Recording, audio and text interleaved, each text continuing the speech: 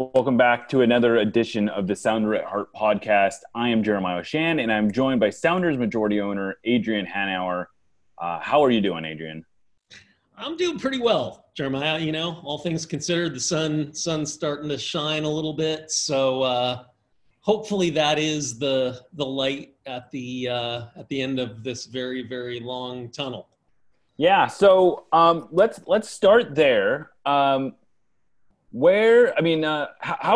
just broadly speaking, how do you feel like you're holding up? How are you feeling like the organization is kind of holding up? Yeah, I was joking with you. I don't really like people, so this is easy for me quarantining and hanging out solo. Just spending time with my girlfriend and my son.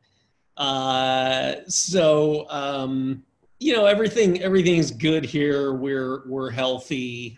Family's healthy. So, we're fortunate to be in a pretty good position and be able to, live in a house with some room and things. So everything good there. Organizationally, things are solid. Our people are absolutely excelling and coming through this crisis really strongly and positively. My senior team that we talk every day, or Zoom every day or Teams every day, and they're doing a tremendous job of sort of adjusting to the new world and helping me plan for what the future might look like with the Sounders and MLS and then just trying to take care of our team, everyone that works within the Sounders organization, the whole Sounders family, trying to make sure people are doing okay, especially mentally during these times. Yeah, it does seem like that is an easy thing to sometimes overlook, is the mental aspect of this. Is that especially, I would think, especially for people who are having to quarantine kind of by themselves or at least away from family, that this is probably a lot harder on them than it is for people like myself, and I suppose like you, who are surrounded by the people you have kind of chosen to really be surrounded by.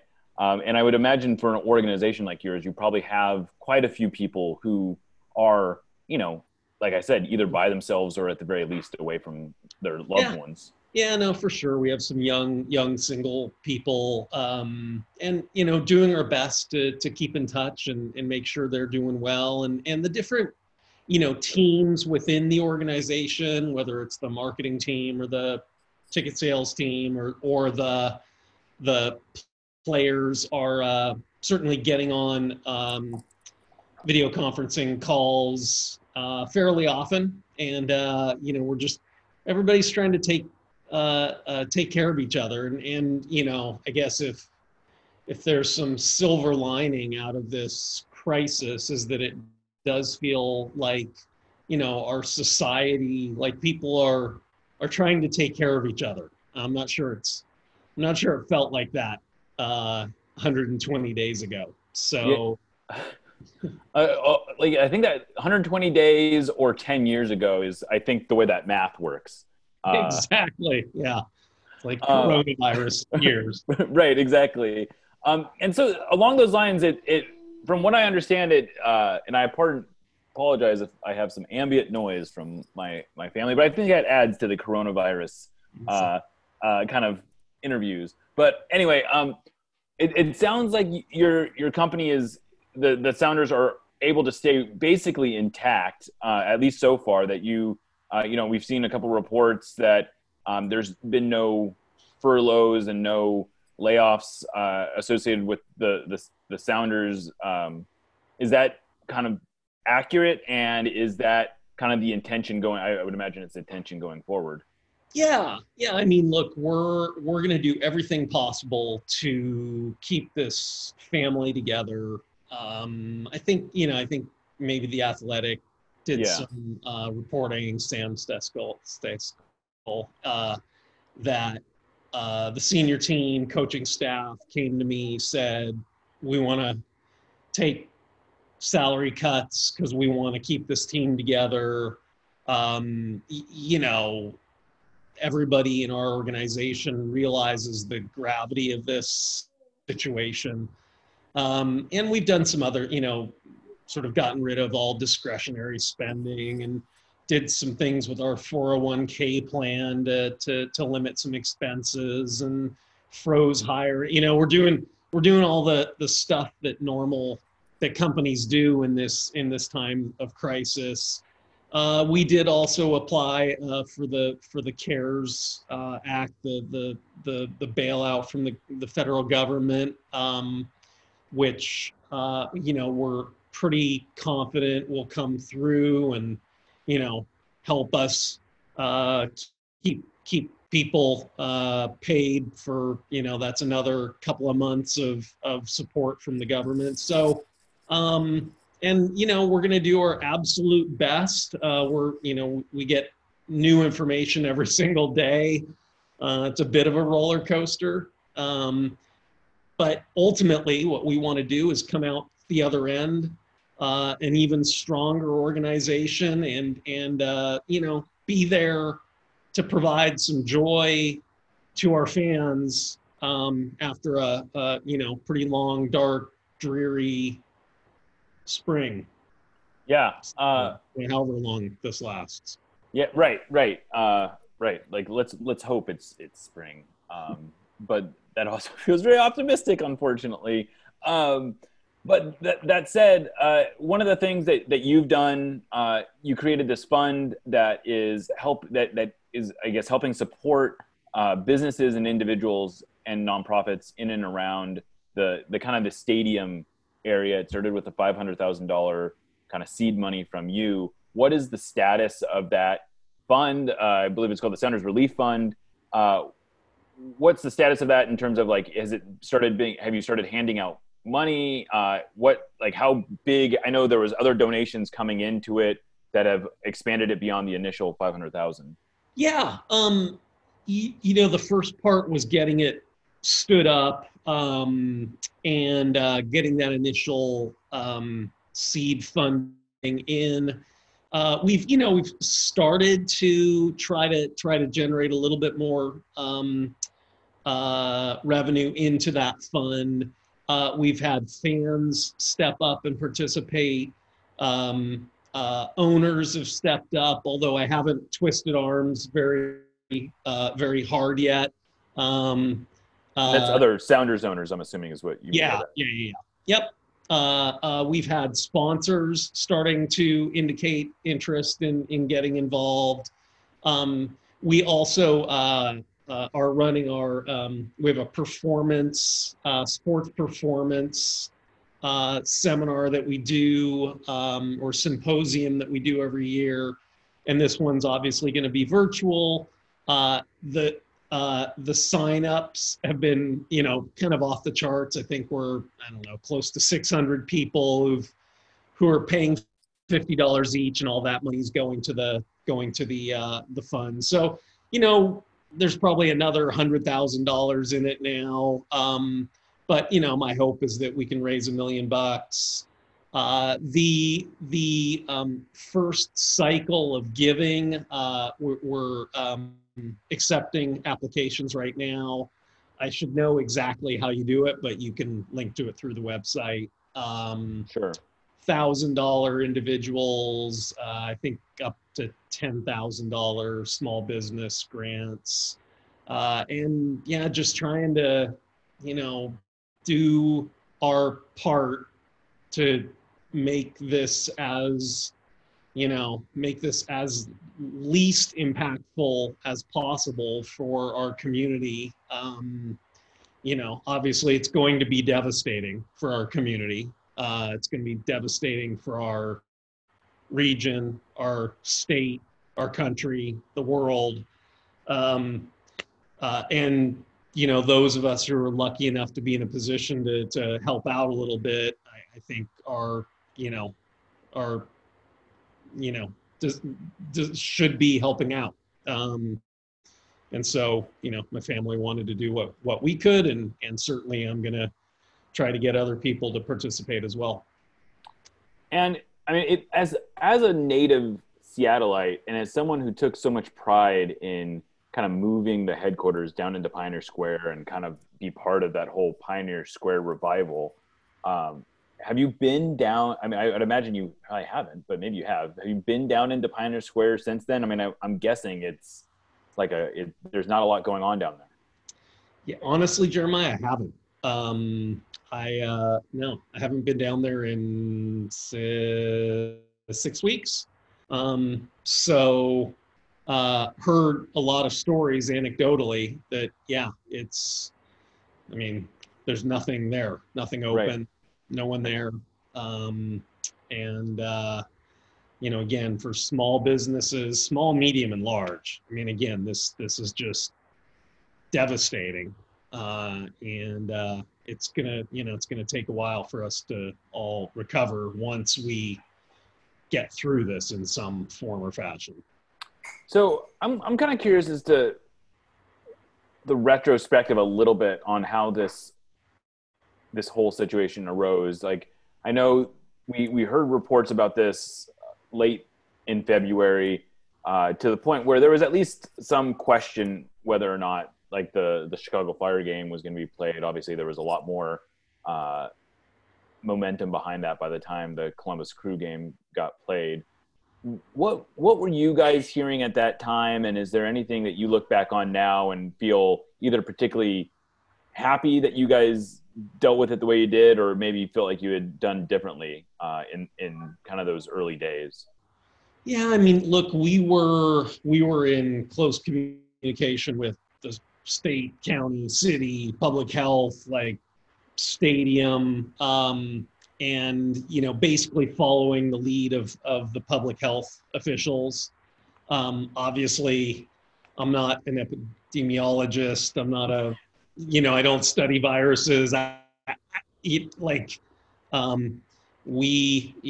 tried to follow the science and the people who were recommending what we should do. I think in retrospect, anyone on the planet could, come up with things like, should there have been airplanes filled with people flying around? I mean, should there still be? I don't know. Churches, birthday parties, we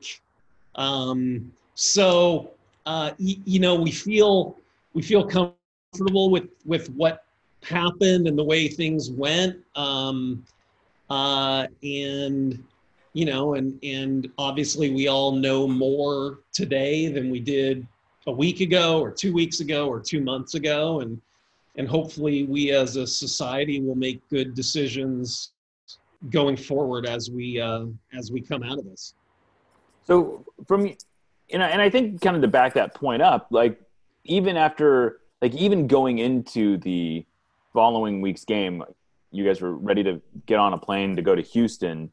The whole league was ready to play games that weekend. The whole sporting world was effectively still operational. And then suddenly I think it was the night of March 11th, everything sort of changed. Mm-hmm. What was that like for you? And as someone who was kind of seeing this all unfold, and I'm guessing was on some of the phone calls where it was like, no, the season is off, and it might be off for a long time. And because it seemed like it went really like it went from being like, well, we'll see how this develops, to like everything is shut down, like almost virtually overnight. Yeah, and look, I think it was, to your point, it more science, more math coming in, and ultimately someone sort of starting the dominoes falling. And I think it was it the game in Utah, the Jazz Oklahoma City game where the doctor comes running out and it's like, we can't play the game. Yeah. And but it was, look, it was a tough period because we were talking to people in New York, where this thing hadn't hit at all. And, I remember in those early days that, like, not confusion, but like, not really understanding the conundrum, just because it hadn't hit yet. And Right. and so once that game and the panic hit in Utah, I think that it was sort of an obvious decision-making tree and domino effect from there, but obviously not that obvious. Obviously not that obvious. Obviously not that clear, because all over the country for weeks and weeks that followed, there were more, more church gatherings and birthday parties and spring breaks, and there's still a handful of states that haven't shut down, I guess. Yeah. So, and look, this is a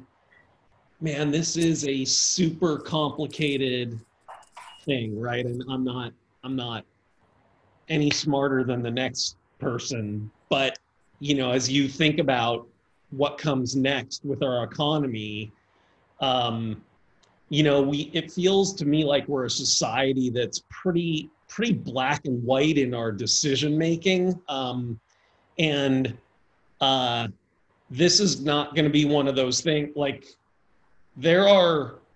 when we open up our economy again, there are going to be infections and people are going to die, and like, as horrible as that is, I don't know, like, I'm not sure we can stay closed for 2 years until there's a vaccine.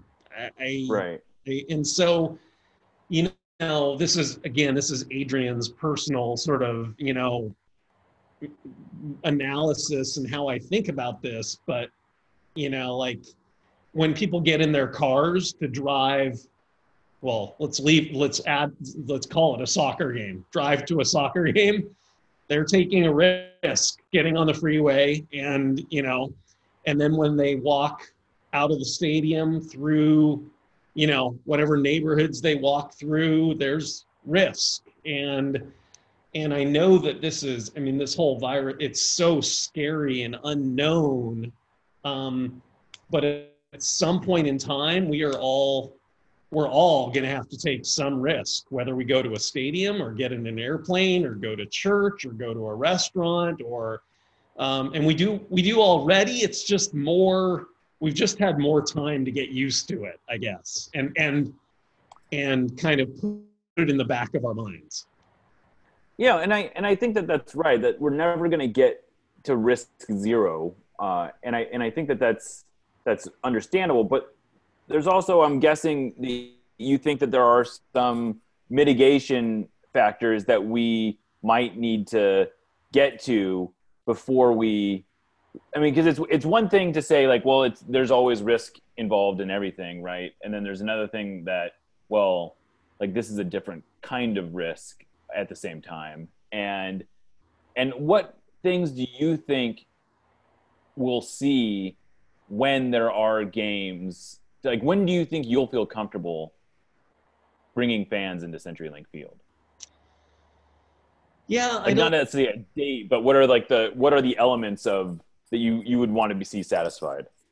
Well, look, I'm not smart enough to know the right answer, but I'm dumb enough to speculate and answer the question anyway. And I read a lot and I talk to a lot of smart people. And so, I obviously, testing is a big piece to the puzzle overall. We just have to get mass testing right in this country. First, we have to get it right for the really sick people. Then we have to get it right for the marginally sick people. Then we have to get it right for the people who have been around sick people. and eventually we work our way to getting it right for sporting events and movie theaters and things like that. So just to be very clear, our priority as a society we need to make sure we get our priorities right. There obviously antibody testing, kind of having a better understanding of what really happened in our society and how many people were exposed and who has immunity, if they do have immunity. We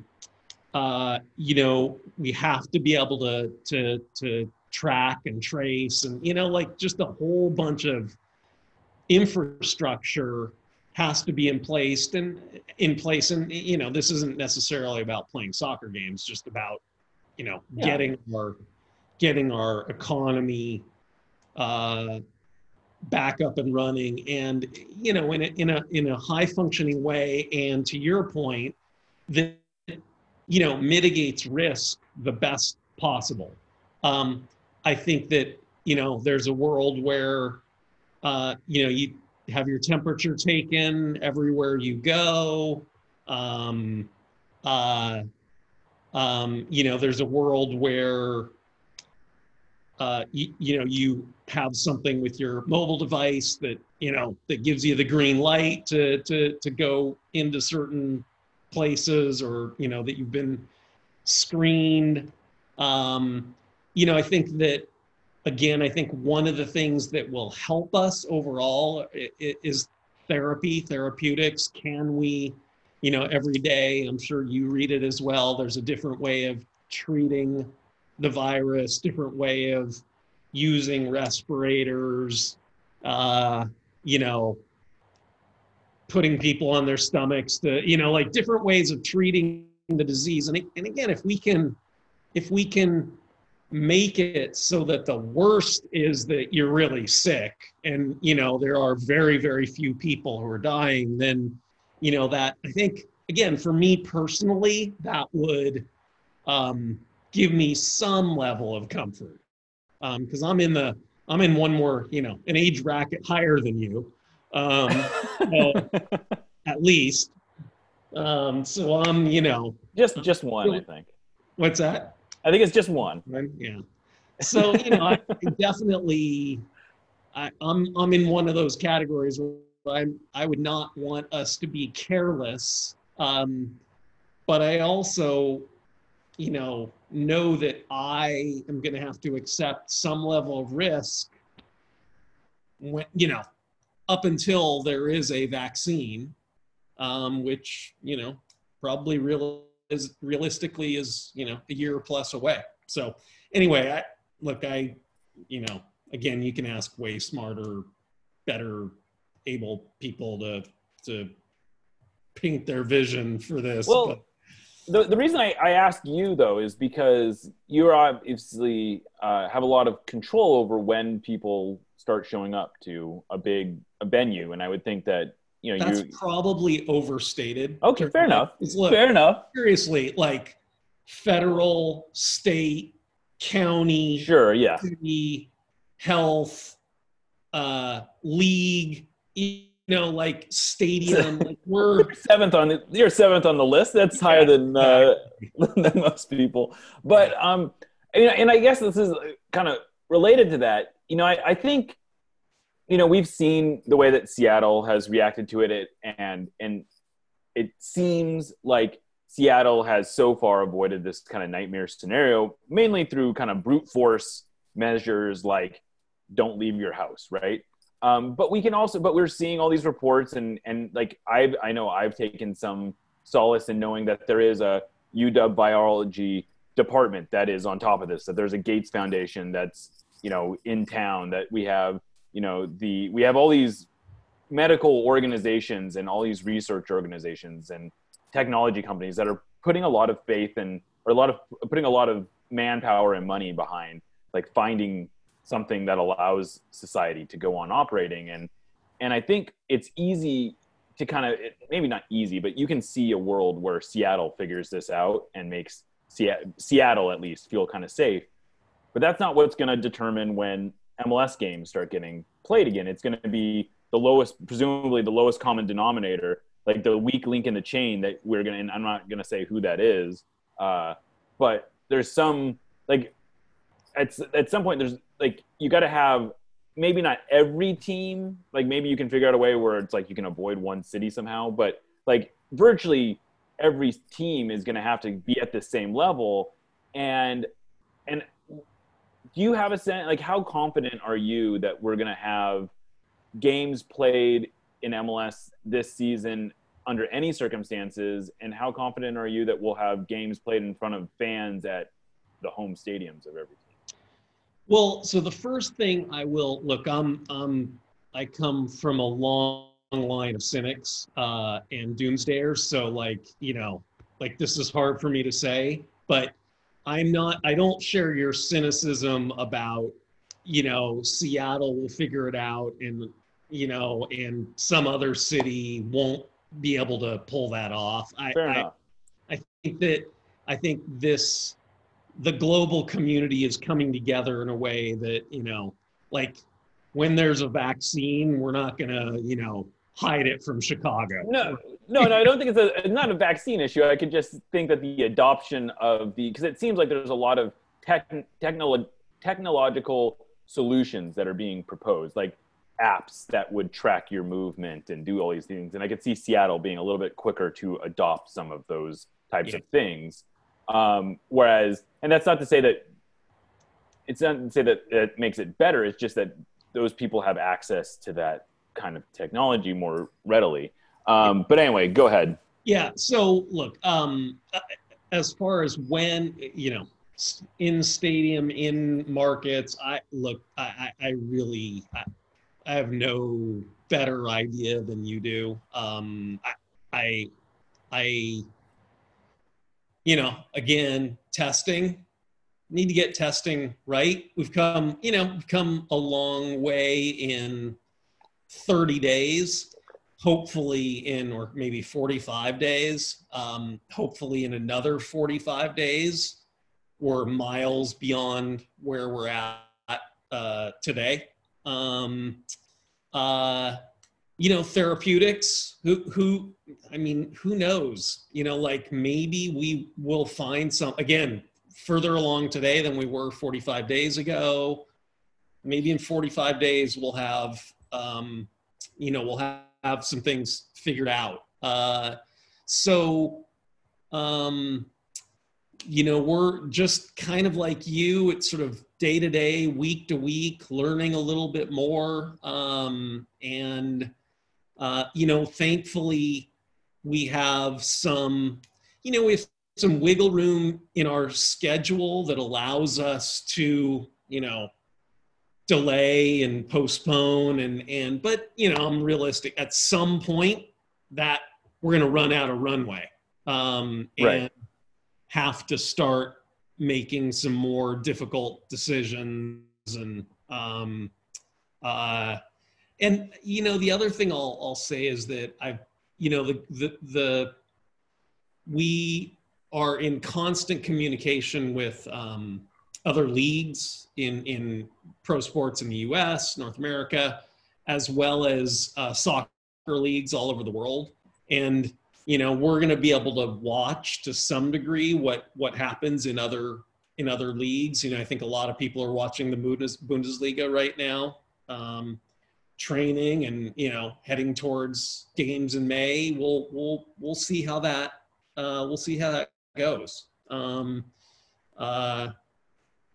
You know, there's some, you know, I think that look, the heat is not going to make this virus go away. But there is some, you know, plausible world where there are not, you know, the rate of transmission goes down, added to social distancing, which, by the way, is here to stay. Like, I don't know about you, but I'm not shaking hands with anyone for the next 2 years. So if any of your listeners, you know, are offended when I don't shake hands or I give them an elbow, early warning. Yeah, I am very curious to see like what kinds of little but significant changes we end up like adopting as a society. Really, like I mean, like you're right. Like I could see a world where handshaking is just no longer a thing. Yeah, yeah. I look at like, yeah. How do I say this? It was interesting because I saw an interview with Donald Trump like 20 or 25 years ago. He's like, and it was on handshaking. He's like, I don't like shaking people's hands. I always wash my hands afterwards, and like Ironic. Yes. I guess we can maybe leave that there. Yeah. No, but I think the social distancing, I think that people are probably people will wear masks. I think people will wash their hands more often. I don't think they'll run their hands over railings quite as, without being a little more aware. Hopefully there are technologies that are in place that don't allow the virus to propagate and spread, and so I think that the rate of transmission of viruses, whether it's the coronavirus or influenza, are going to go down coming out the other end of this, just on a almost permanent basis, until we all forget, and then it happens again, and then we have to remind ourselves. Yeah, like when we got rid of measles and then we didn't somehow. Yeah. I would imagine a lot more people are going to be getting their flu shot now. You would hope. You would like to think, at least, right? Yeah. So, kind of along those lines, it feels like it's inevitable. Maybe it's not literally inevitable, but it does seem like we're heading toward a point where it's going to be virtually impossible for the Sounders and most other teams to, you guys have 15 or you have 15, theoretically you have 15 home games left to play. It's hard to see a world where you have 15 home games in front of fans this season. How far down the path are you in figuring out what to do about that when it comes to, season ticket holders? Yeah, I mean, look, we're planning, sort of have contingency planning done for 10 different scenarios. But we're not ready to give up. We actually, I sit on the competition committee. It's called the product strategy committee, and we're discussing all the different scenarios. I personally believe that there's a world where, I know our cup is scheduled for November 15th or November 12th or something, but there's nothing that says it couldn't be December 12th or January 12th or January 30th, or, so if we start to see that possibility, I think we could get in all, if not, a whole big pile, if not all of our games.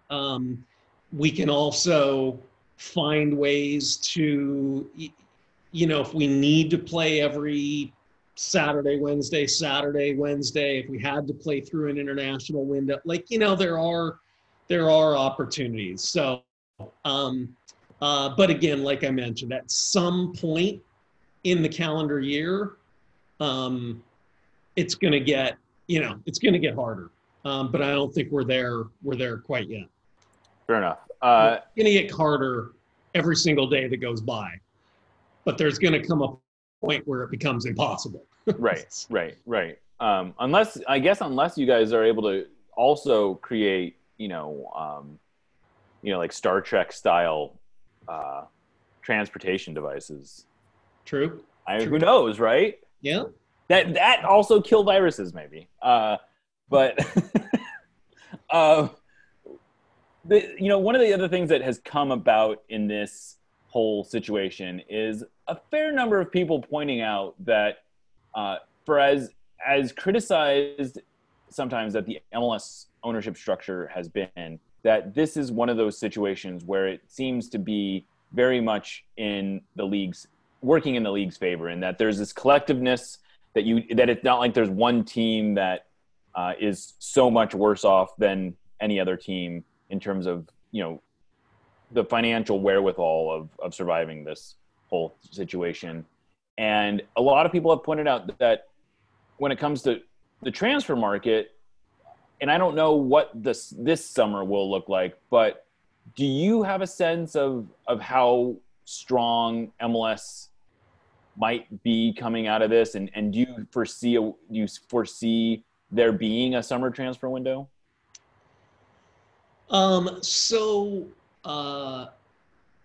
Let me answer it as I always do, in a long, sort of nuanced way, Jeremiah. So first and foremost, I'm really glad that I am part of Major League Soccer. The leadership at the league level has been tremendous with Don and Mark Abbott and Gary Stevenson and Todd Durbin and Anastasia Danius, and there's this group who have been absolutely tremendous in this crisis. The ownership is rock solid, and to your point, lots of criticism of single entity structure, no promotion relegation, salary cap, the whole, heard it over the years, but some of those principles are what will allow this league to survive and thrive coming out the other end. Look, it's my soapbox and my perspective, but there are a lot of leagues and teams around the world that are going to be in a world of hurt coming out the other end of this and may not survive. Entire leagues may be insolvent, teams for sure, federations possibly. This is going to be really bad. And look, the losses at the league and team level will be in MLS will be astronomical. Hundreds of millions, billions, really big numbers.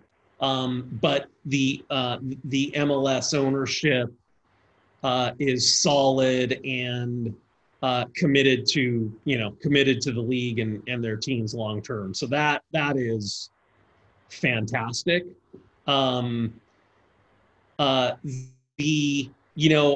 Everybody has a different opinion about how this will affect the player and transfer market overall.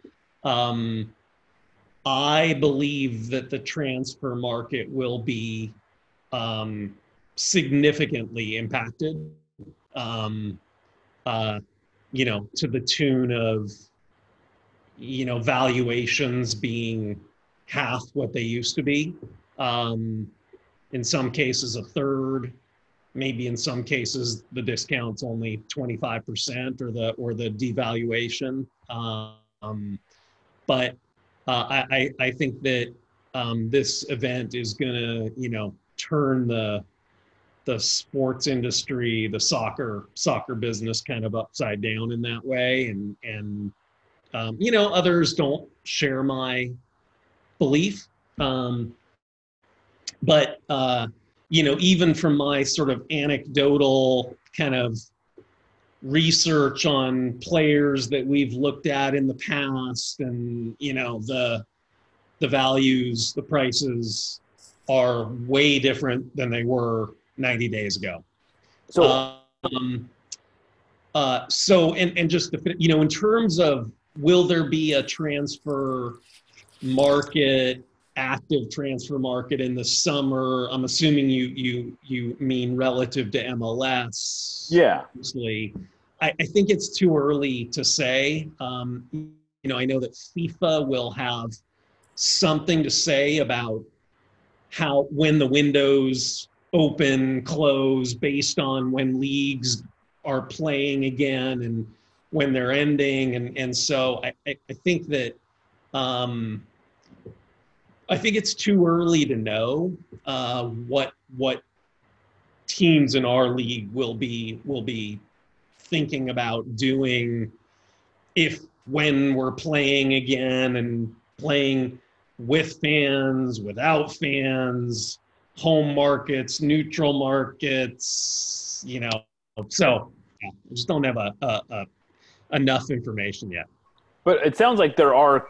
I mean, based on like I follow the transfer kind of the rumor market, and it seems like I get the sense that there's definitely still conversations going on between front offices and agents and whatnot. Like, is that fair to say that there's still like it's not like all the agents have just closed up shop and are saying we'll get back to you when there's games again or something? Oh, for sure. And look, I think it's team by team, league by league. I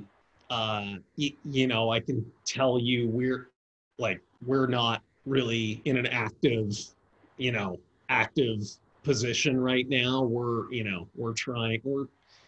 kind of coming out of triage mode, but for a long time we were in triage mode, just trying to figure out what we were going to do to sort of batten down the hatches and ride out this storm. But we are starting to get to that place where we're thinking about what the transfer market might look like. But we're also, Jeremiah, looking at the realities of what our business, the MLS business, may look like going forward. Again, I said I'm from a long line of cynics and doomsdayers. I think our economy is going to be impacted.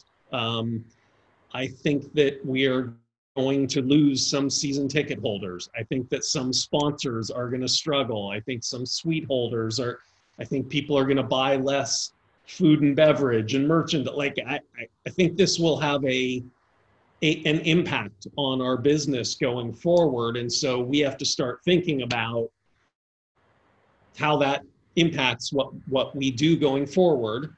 For better, for worse, I've always told you we've sort of had these 5 strategic objectives, and number 5 is to run a rational and sustainable business.